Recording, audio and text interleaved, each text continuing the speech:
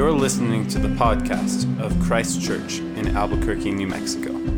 We hope these sermons help you to know God through Christ by deepening your belief in the gospel.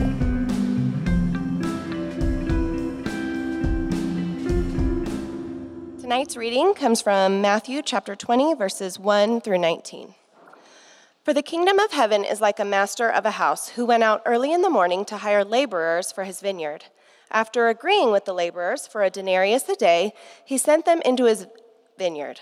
And going out about the third hour, he saw others standing idle in the marketplace. And to them he said, "You go into the vineyard too, and whatever is right I will give you." So they went. Going out again about the 6th hour and the 9th hour, he did the same. And about the 11th hour he went out and found others standing. And he said to them, "Why do you stand here idle all day?"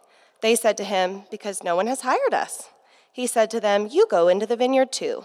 And when evening came, the owner of the vineyard said to his foreman, "Call the laborers and pay them their wages, beginning with the last up to the first."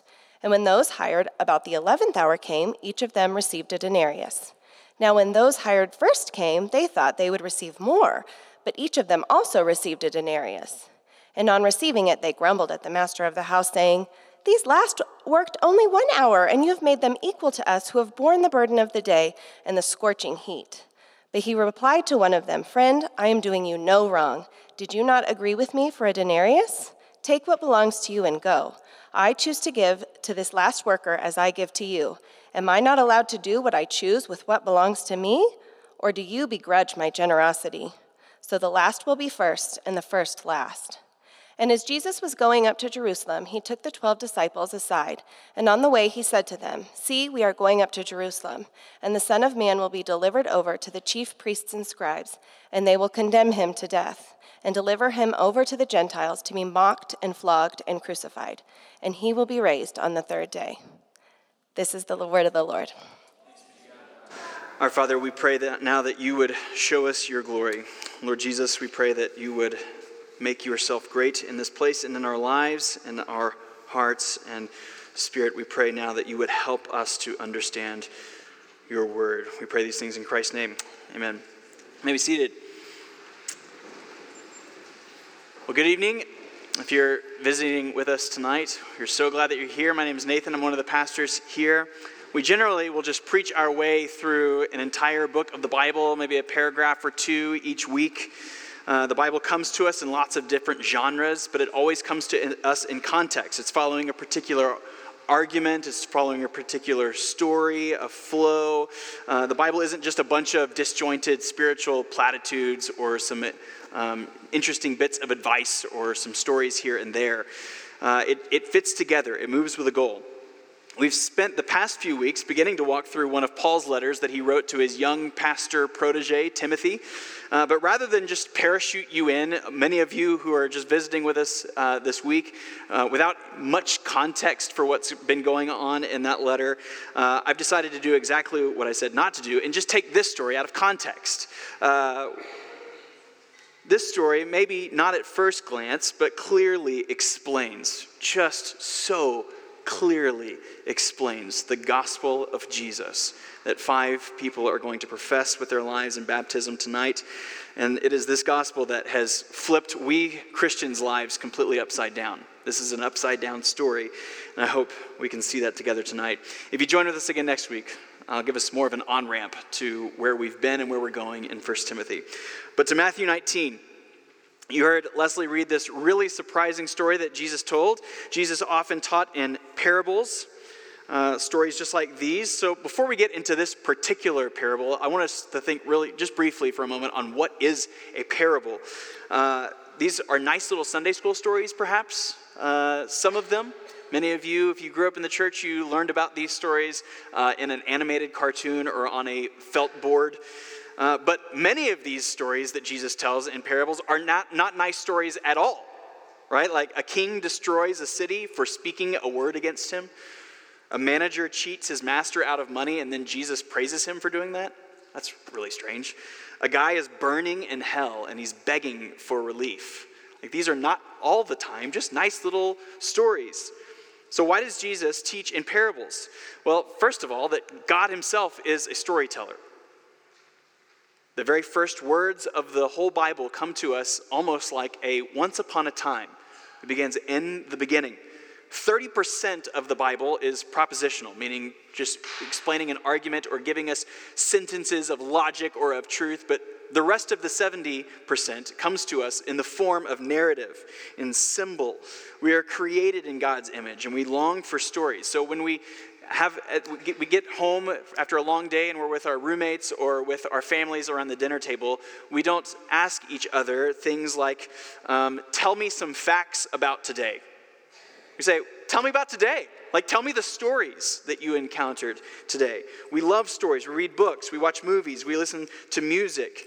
And Jesus is a storyteller. He knows that not only we love stories, but he himself is the storyteller. He's not only the storyteller, but he is the story, the Word made flesh. He is both the storyteller and the protagonist of the greatest story.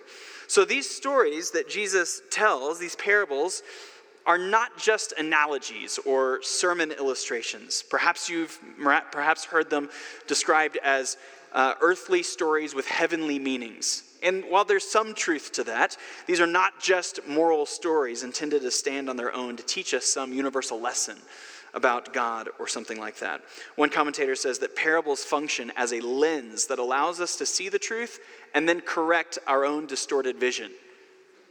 So these are interesting, compelling, and sneaky stories.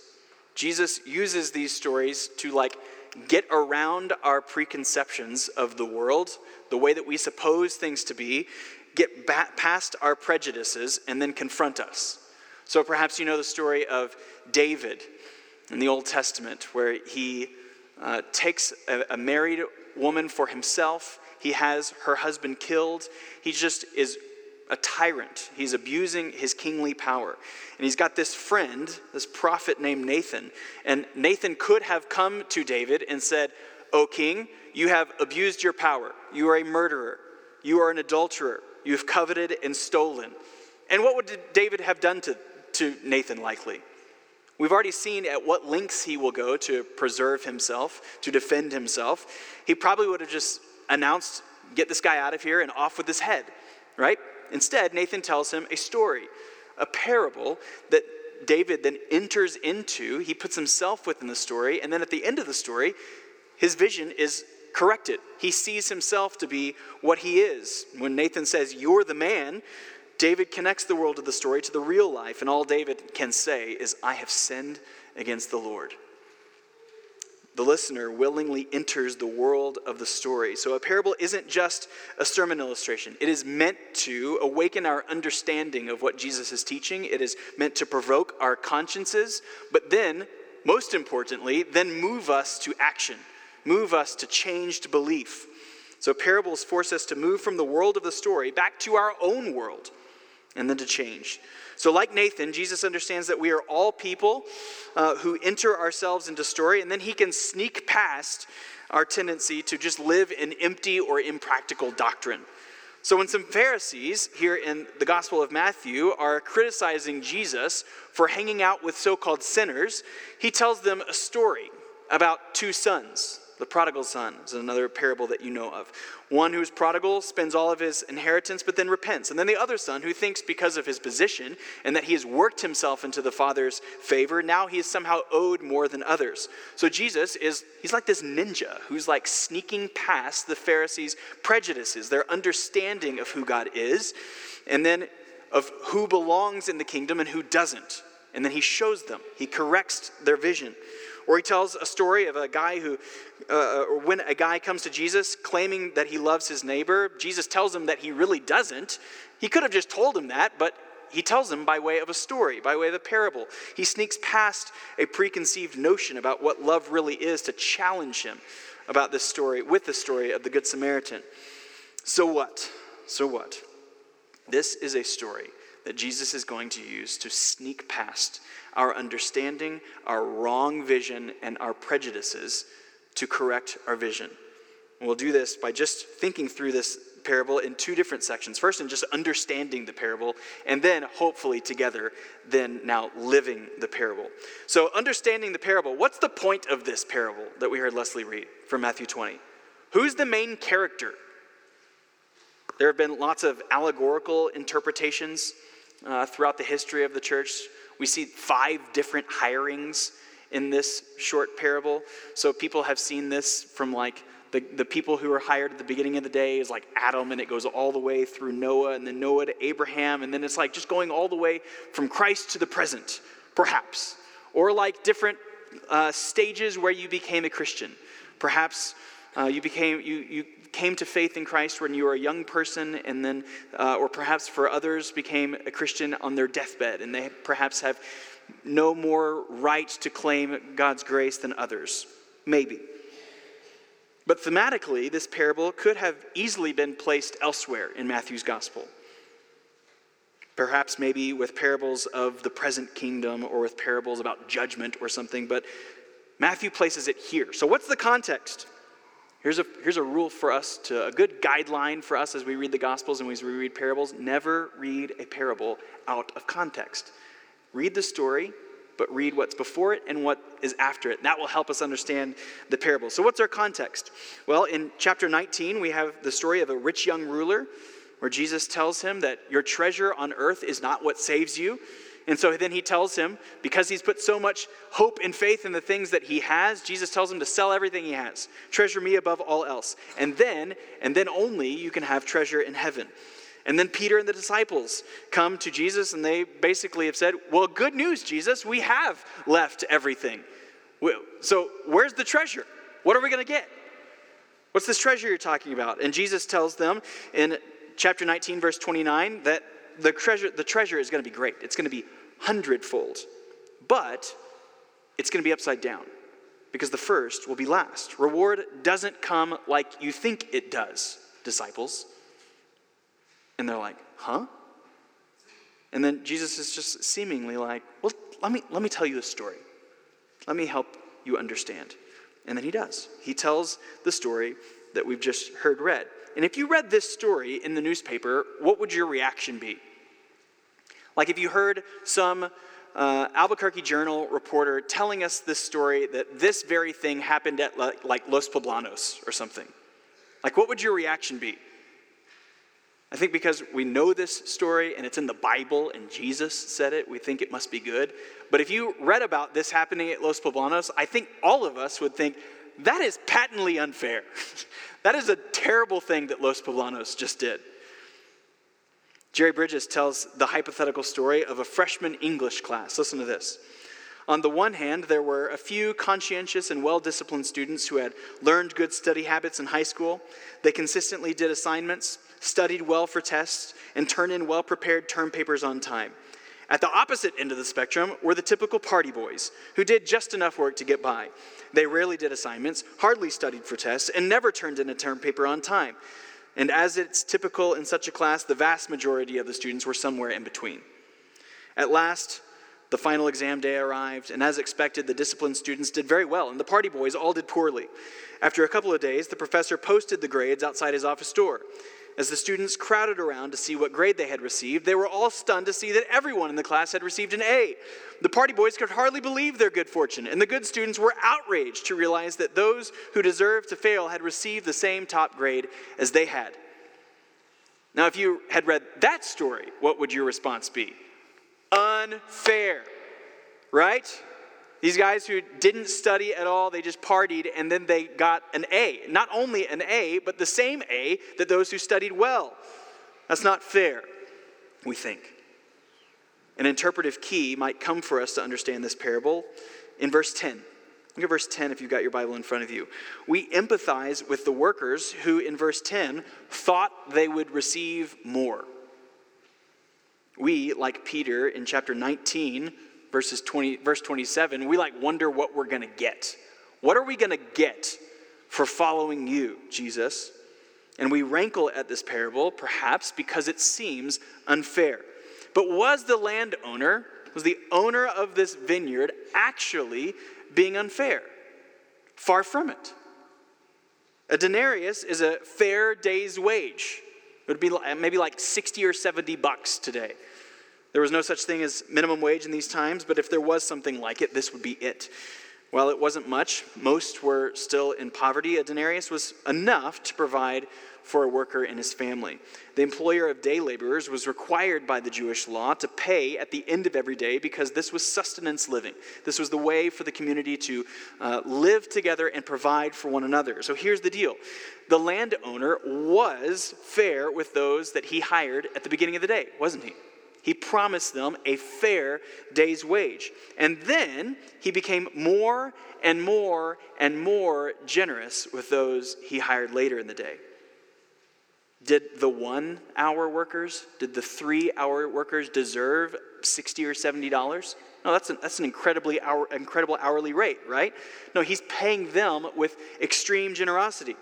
And so Bridges says that the landowner could have paid them only what they had earned, but he chose to pay them according to their need, not according to their work. He's not paying them their hourly rate. He's paying far above what they deserved.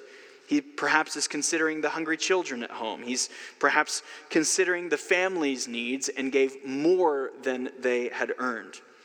Nevertheless, the full-day laborers became jealous. They became angry precisely because of the generosity of the landowner. Why? Well, verse 10. Again, they thought they would receive more. So here's the most important thing for us and Peter to consider as we hear this parable. Even though the landowner is extremely generous, why do we think the landowner is being unfair? Because we immediately put ourselves in the position of the one who has worked all day. We, Peter, think of ourselves as a full 12-hour day laborer. This can either be because of perhaps the good things that we've done for God. Peter says in chapter 19, he says, "See, we have left everything. We followed you. What then will we have?" James and John, or at least their mother, thought that they were 12-hour workers. We're going to see that in verse 21 of chapter 20. They're expecting to sit at Jesus' right hand and left hand because of all that they have done for him. So perhaps we think, I've been faithful at church for decades. I've been at a church service maybe 45, 50 times a year. Incredible how much I have served the Lord. I've read my Bible a lot. I know it well. Perhaps some of you Christ Church folks who are still hanging in there with the read scripture plan, we're almost there. You've done it. You're so disciplined. How pleased the Lord must be with me. You've gone on mission trips. You make the right social media posts. You have a pristine voting record, always voting for those who God would want you to vote for. You've worked really hard to abstain from the stuff that you see other people not doing. You perhaps have become like Jonah, who doesn't think that others deserve the same kind of grace that you do because of how faithful you have been to the Lord. So you think of yourself as a full 12-hour worker, or perhaps you think of yourself as a full 12-hour worker, not just because of the good things that you've done, but perhaps because of the bad things that you've endured.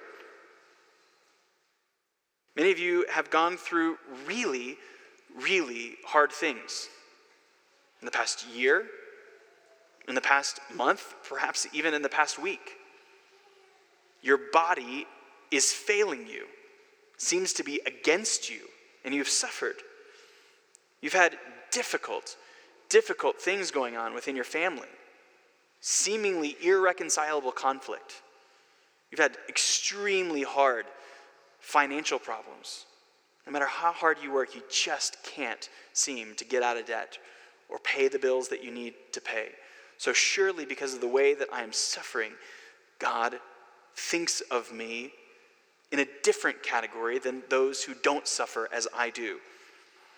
Perhaps in his questioning and accusing of God, Job had shifted his thinking into thinking that his suffering had somehow made him into a full-day, 12-hour worker, somehow owed more from God because of the way that he suffered. And then, like Job, perhaps when we see others blessed with money, blessed with nicer cars or nicer houses, blessed with more popularity or better looks or accolades or the promotion that we thought that we deserved, we get jealous and we silently or perhaps not so silently, accuse God of, how could you?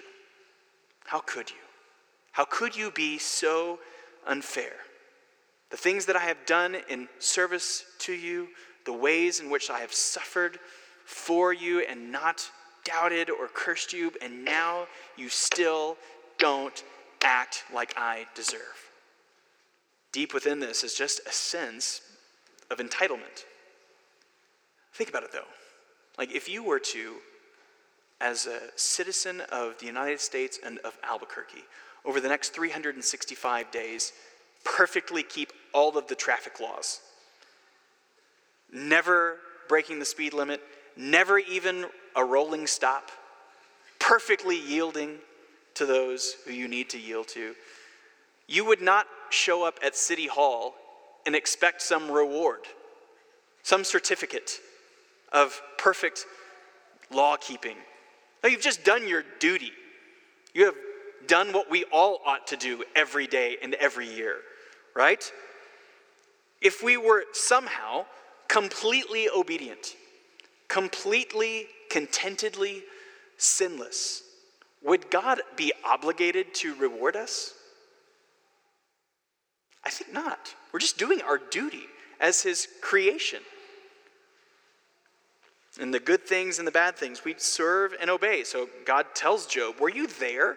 Who has a claim against me that I must pay him? Everything under heaven belongs to me. Same as the landowner in verse 15 of this parable, where the landowner says, am I not allowed to do what I choose to do with what belongs to me? What good things do we deserve? Do we deserve? Nothing. Nothing. We don't even deserve reward if we were obedient. Never mind the daily and active rebellion that we do lead. What do we deserve? We deserve death. We deserve separation from God.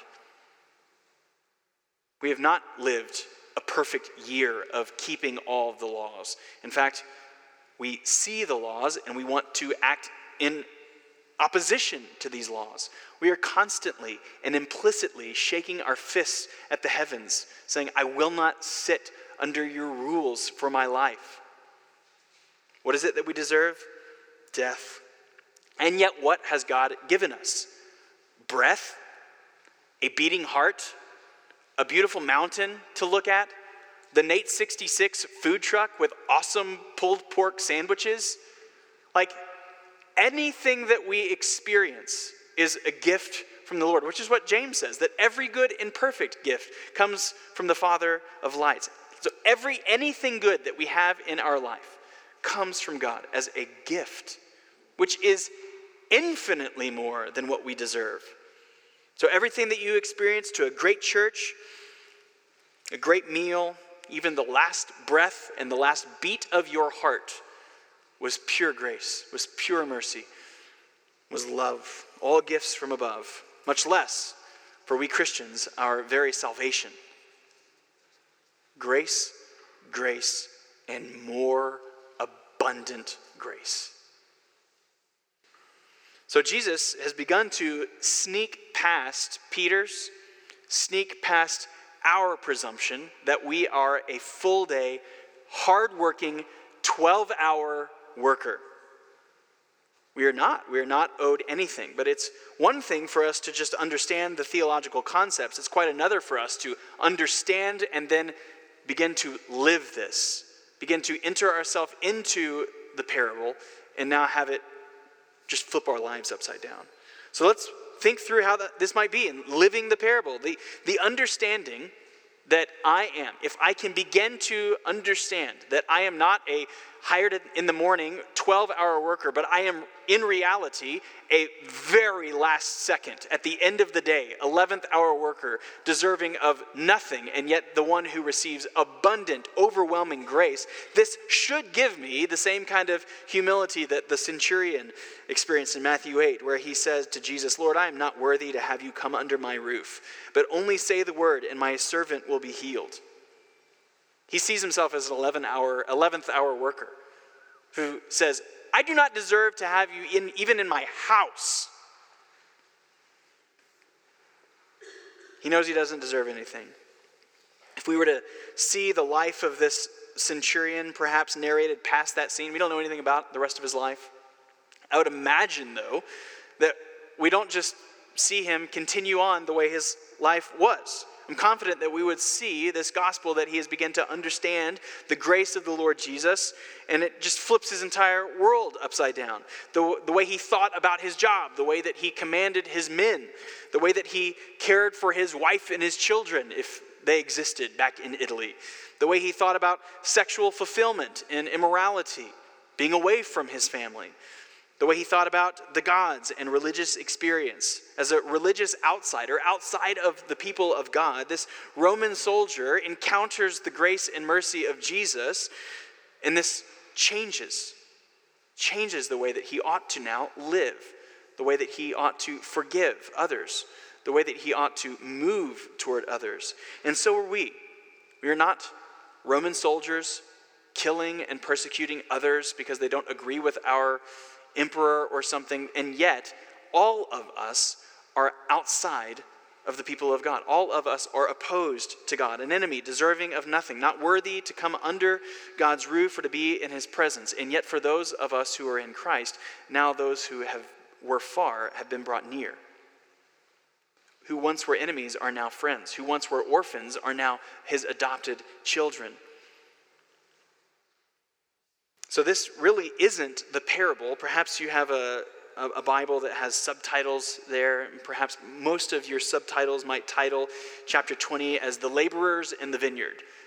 But this is putting the emphasis on the wrong characters, isn't it? We ought to title this the parable of the generous landowner. The focus of this parable ought to be on the grace, the generosity of the one doing the hiring. The landowner who didn't owe the 1-hour workers hardly anything, and yet he gives to them in overwhelming generosity. Like the disciples thought, we think, though, continually, that we are owed. We are owed. We understand, like if we took a theology exam, that we're saved by grace through faith, and yet deep down in our hearts, subconsciously, perhaps even verbally, we think that we're owed more than others. And so Jesus could have said, hey, Peter, hey, Nathan, you aren't owed anything. You should just be humble and thank God for his grace.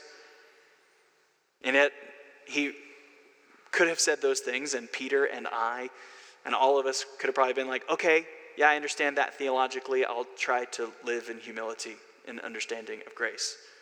But Jesus sneaks past these preconceived notions.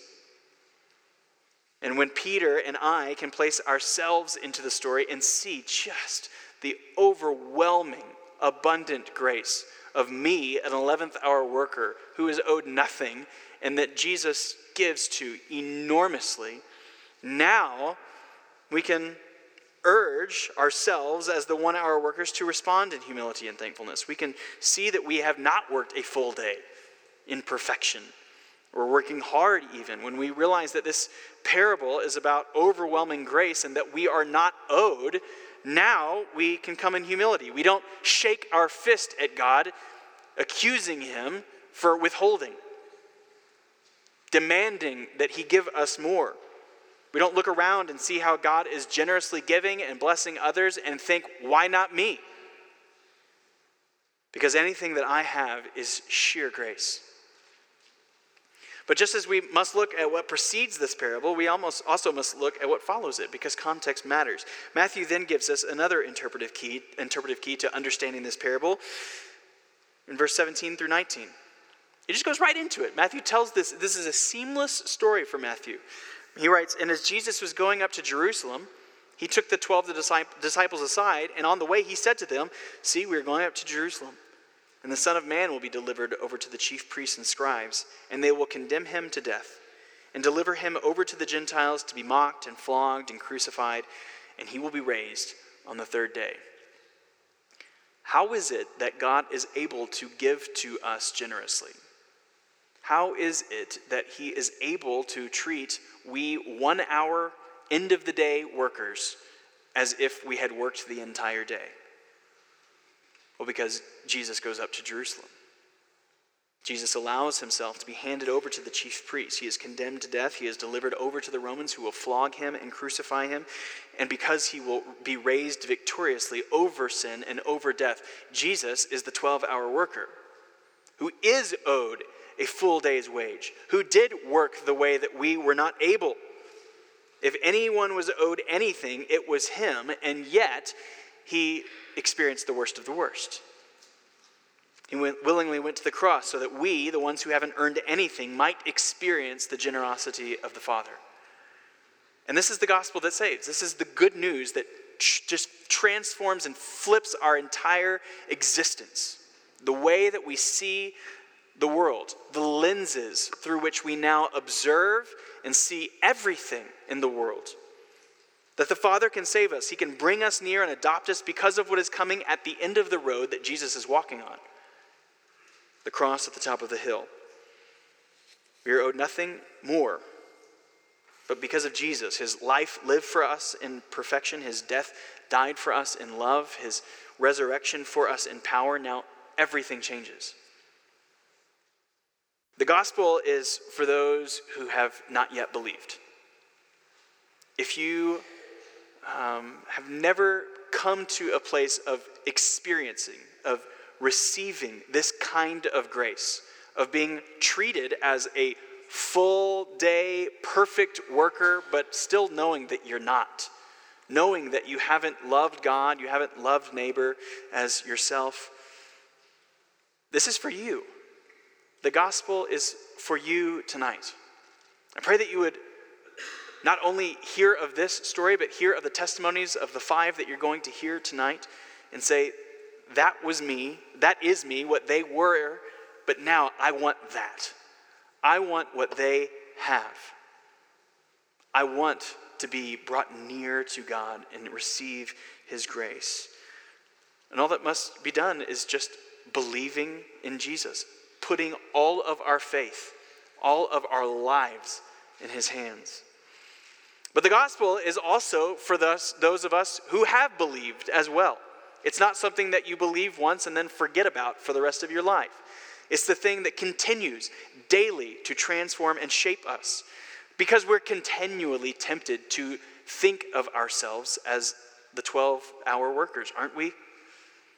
We are still so tempted toward a sense of entitlement, tempted toward thinking that we will be given what we are owed, and that if we work harder, then God will be more pleased with me. Not pleased because of what Jesus has done for us. That if we would just work harder, we can earn our way into God's favor and acceptance, and that he would save me. No, he wouldn't. He would not. It's only because of Jesus' broken body and shed blood that he would. So we profess with our very lives at the beginning of our Christian lives with this symbol of baptism, of saying that Jesus has taken me under, my death is his death, but now my life is his life. And I want to profess that to the world. And then, ongoingly as Christians, we profess the very same thing at the table, of saying that my life has no meaning apart from the empty tomb. My life has no meaning apart from Jesus' broken body and his shed blood. That we not only at one point in our life belonged to God through Christ, but that we belong every day, every moment, every week, ongoingly to God through Christ because of what he has done for us at the top of the hill, on the cross, where he can shed his blood and just overwhelm us, just pull us along in the rivers of his grace. Our sins, they are many. His mercy is more. I'm really, really looking forward to hearing of the mercy that these 5 have received, and I'm really looking forward to coming to the table together with you, united in Christ's body by faith, but also united to all of you in our common faith through the common blood of Christ. Let's pray that God would help us understand these things even more tonight. Our Father, we are sorry. We are sorry for the way in which we think of ourselves wrongly as perfect all-day workers. Help us, we pray. Give us new lenses to see our own lives, to see the world around us, to see your kindness, to see your grace, and to see the cross of Christ as grace, grace, and only grace. Father, we have lived days today, we have lived weeks, we have lived months and years in our entire life with our own self in the center of the universe. Help us. Help us to see you for who you are, to see ourselves in light of who you are, and for the shadow of the cross to loom more largely over every aspect of our life. We pray now for these five, that this day might be a day that they might remember for the rest of their lives, that it might be a day that is encouraging to us as well. Father, we pray for those who are perhaps far from you now this moment, but we pray that even through the hearing of these testimonies, these stories of your grace, that you might be stirring, that you might be wooing to yourself those who need your grace. We pray for these things in Christ's name. Amen. We hope you have been encouraged to deeper life in Christ through the preaching of this sermon. For more information about Christ Church, visit www.christchurchabq.com.